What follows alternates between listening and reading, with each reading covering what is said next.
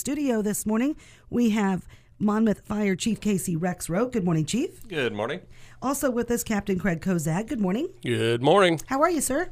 Great. How are you? I'm fantastic. How about you, Chief? Doing good. Well, good, guys. Let's talk about yesterday was a unique hazardous weather outlook for us. It had to do with outdoor burning. Yeah, that happens, several times during the spring. We'll get those perfect days where there's low humidity, high wind, and things like that, and what makes it very dangerous to burn. I know there were several grass fires across the state that got a little out of control and things like that. So we just make sure people are being careful when they're outdoor. You know, it doesn't happen that often in the city with like the grass fires and things like that, but more so in the county when you get something that, a ditch catches on fire, and then, it'll travel for a really long time and takes quite a bit of effort to get it put out. So, but I know that Craig yesterday had a small fire that they responded to that got a little out of control. Yeah, we had a poor woman, I'll call her. It was the classic just burning yard waste in a little burn pit, but the wind was pretty strong out of the south, and they had an alley behind the house, and a lot of shrubbery and things like that had a lot of leaves collected from last fall in it. So embers blew out of the fire pit and then caught those leaves on fire. And then, of course, that just tracked down.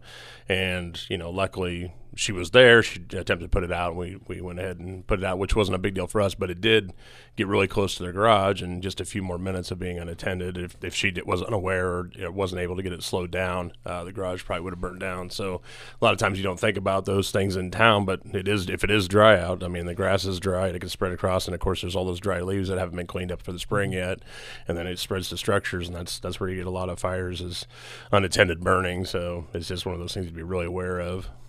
Okay. You also have weather spotter training tonight as well? Yeah, we have a weather spotter training with the National Weather Service. That's going to happen at the Roseville Fire Station this evening at 6:30. It is free and open to the public. No registration or anything is needed. You just show up and get to learn about weather spotting. And we do this in our county. We try to do it once every 2 years. We alternate between counties. So next year, I think Henderson will have it in their county. And so then we'll kind of flip-flop back and forth. And so just like give everybody that opportunity, if they enjoy weather spotting, learning about the weather and things like that, it's actually a pretty interesting training to take, even if you're not that into weather and stuff. So it's a good course, and they do a good job of presenting it and giving you the information. And like I said, you learn a lot about how thunderstorms are formed and a lot about tornadoes and things like that and what to look for. And so it's a good class. Yeah, we had a terrible tragedy in Oklahoma with that tornado yesterday, and severe weather expected through this evening into the southeast and southern parts of our nation. There's so much examples of the bullseye or the Torcon today that they've closed schools in Mississippi today. I don't know about anywhere else. It's where my brother's kids are at, and they don't have school due to the fact that they're expecting large percentages of severe weather. I guess that's their equivalent of a snow day. Yeah, down there. Yeah, for sure, yeah. Tornado day or severe weather day. A little worse, I'm guessing. But No, I've heard that they were having some bad tornadoes down in Texas yesterday and things like that, and they're going to move over to, like you're saying, Mississippi, Georgia, and things like that today. So I hope everybody down there stays safe. But I just kind of want to remind everybody, too, about the reasons we do set off the storm sirens in our area. Usually we leave it up to the law enforcement, fire, and things like that to actually initiate the process to set off storm sirens. Although we really appreciate people spotting out in the county and stuff like that and calling in the reports and getting them to dispatch or to the National Weather Service and things like that. Kind of helps to have a little bit more eyes on it. But when we do set off the storm sirens in town, one of the things that people don't realize is that one of the things we set it off for is hail. And that, if we have hail that's golf ball size or larger, we consider that to be a pretty serious, dangerous event. And so we set off those storm sirens to make sure that everybody's outside moves to the inside.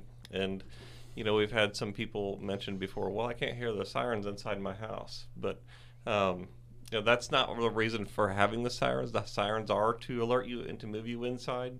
They are not necessarily to wake you up at night or alert you in the middle of the afternoon if you're inside your home. And so we just don't think that's possible. If you want to keep an eye on things. They have weather radios that they have their own alert tones, and then they have the apps and things on TV and things like that. So keep an eye on things with the sirens that way. But a couple other reasons we would set off the storm sirens are wind. It is 70 miles per hour or more. We consider that to be like the hail, not necessarily a tornado, but it is a dangerous event to have the wind that strong. And then obviously a tornado warning anywhere in the county. And so the thing with tornado warnings is a lot of people ask when we have a tornado warning, say in Warren County, why we're not setting off sirens for the entire county. A lot of that's because the tornado warning, they've become a lot more accurate with where they believe the path of these tornadoes are going. And so we usually set off the sirens in that path, and we will leave out, if there are municipalities that are not anywhere near that damaged path, we will, or in the path of the storm, we will just leave them out completely, so we're not alerting them for no reason, and then have them call dispatch saying what's going on and things like that. So, yeah, but those are the reasons we would set off the storm sirens in town anyway, and so far it's working, but we do get some questions here and there about like I said, the hail and the wind and stuff. Why are you setting them off? There's no tornado. Like, it is a dangerous situation. So. Absolutely. And Captain Kozad, from somebody, me personally, I've lost a home in the 70s. I don't remember it. I was very, very, very little, and then lost Wait, let me do the math here. But we lost our home in the 70s, super outbreak, and then lost our huge building, the equivalent of what people here would have as where they house their four-wheeler snowmobile or that type of thing. You need to have a plan. Oh, for sure. For sure. So what's the plan? How do we game plan about this? Well, I mean, obviously, and one thing advantage we have now is social media and your cell phones, because they send out alerts on those a lot more readily than you would have had back in the day, where you had to be watching TV or radio and things that may be similar to that. But the big thing is I guess if I look at what my dad did, he stood on the front porch, so I'm not going to advocate that. But we lived in the country, and he wanted to see it coming because that's just what we do. But the basement, southeast corner, southwest corner, those kind of things, and prepare yourself to have alternate lighting sources, things that you might think of like you need, and kind of the same thing with the snow. Only picture it being like in your basement. I wouldn't guess that you would be in there a long amount of time, but if your house collapses on you, and you could be safe in the basement with it collapsed, but it still may be a while before people can get to you. So rescuers, so you need water source and keep in mind that you'll lose all that because we'll lose the power grid and we'll lose all those things that power things that you would have. And of course any refrigeration would go out as well. So you need to have non-perishable food items, water, pretty simple stuff really, and then flashlights that are not candles so much and stuff like that. So I remember in the 90s living here, we had power out for like 3 to 4 days. That was 96. Was it 96? Yep, so July it was right 96. when I graduated then in May and decided to stay here. And actually, that might have been it was not July 98. Yep. Oh, 98. Yep. I know I was still working here at the radio station. So yeah, it was brutal because it was hot. Yeah. Well, the storm came through and then it was like perfectly summery afterwards. So, and it was a month. We were out for probably 3 or 4 days. I remember a lot of trees down. Yeah. Let's not do that again. Yeah, no, it wasn't really that much fun. No, not at all. Let's be safe. Tell me what to do in a vehicle. That's one of my biggest fears is when you drive a lot. I used to come from Fulton County. Those are brutal, those storms, and there's nowhere to go because it's 2-lane highway and not much of a ditch to be able to get somewhere. What do you do when you're in severe weather when you're driving? Now, I'm not going to claim to be an expert on driving when there's a tornado behind you or something, but as far as I know, you need to move at right angle to get away from that tornado. If you know the general direction it's moving in, if it's going east, you maybe need to go north or south, and don't keep heading east to try to speed up and beat the tornado. And so aside from that, I would drive into a low-lying area, put your seatbelt on, maybe under an overpass or something like that, if you have no way to get away from it. But like I said, if you start going to 90-degree angles to the tornado, you should be able to get a safe distance away. I know in 96, there was a tornado that went through Raritan, and my wife was actually in high school and that age, and she actually had to ditch her car, and she went into a farmhouse and beat on the door, and they let her in, and she went in the basement, but destroyed her car. So, I mean, those are the kind of things that people do in those situations, but low-lying areas about as good as you can do, culverts, things like that, where you can get away from it and try to lower your profile, basically. So, that one was so scary. Yeah. That one and the Cameron. It's been a while until the Cameron tornado. Right. But that Raritan one, that wiped out a lot. Yeah, that was pretty serious. That was an F4, wasn't it? Yeah, I think so. Oh, I'm so glad your wife made it to the farmhouse. Yeah, it was crazy, but yeah, she's terrified of storms now because of that. Oh, so. Definitely. Of course, I'm the opposite, so I stand on the front porch and watch them. So. It's just the way I was brought up. Can't help it. Anything else about the weather you want people to be aware of and safe? I think we covered it all. Okay. Yeah.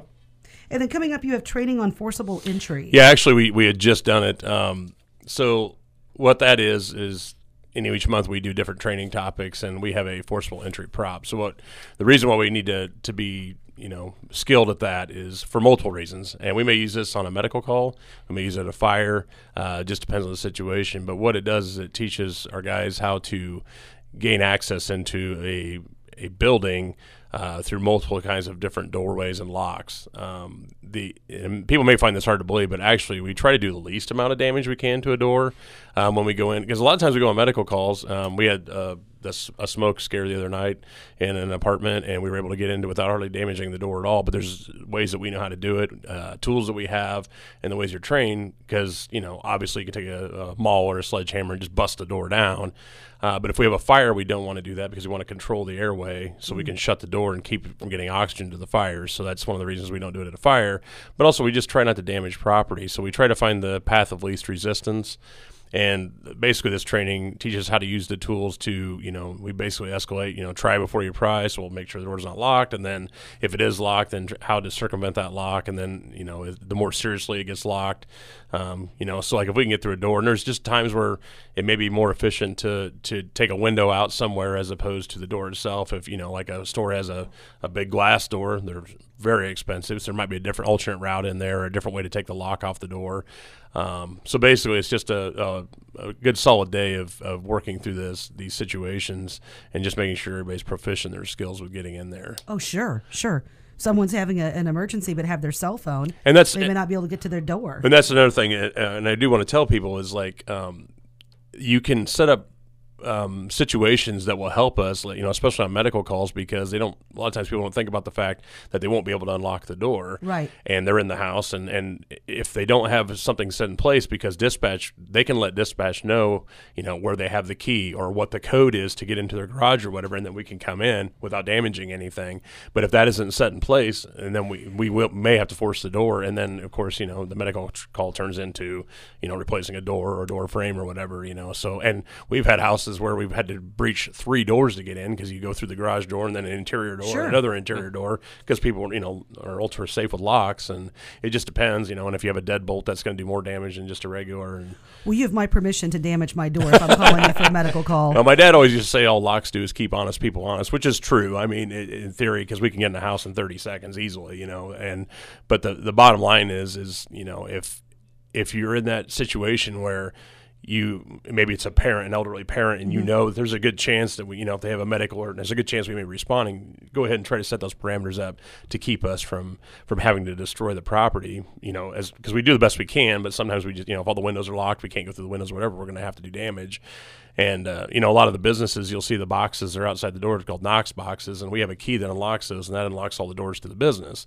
So businesses have those in place to keep us from destroying their doors, and we can just go in, and it has all the master keys to all the stuff. So it's just we have parameters set in place, but there are a lot of times where I would say we've destroyed at least as many doors on medical calls as we have fires, for sure. So okay, all right, gentlemen, thanks for all that you do.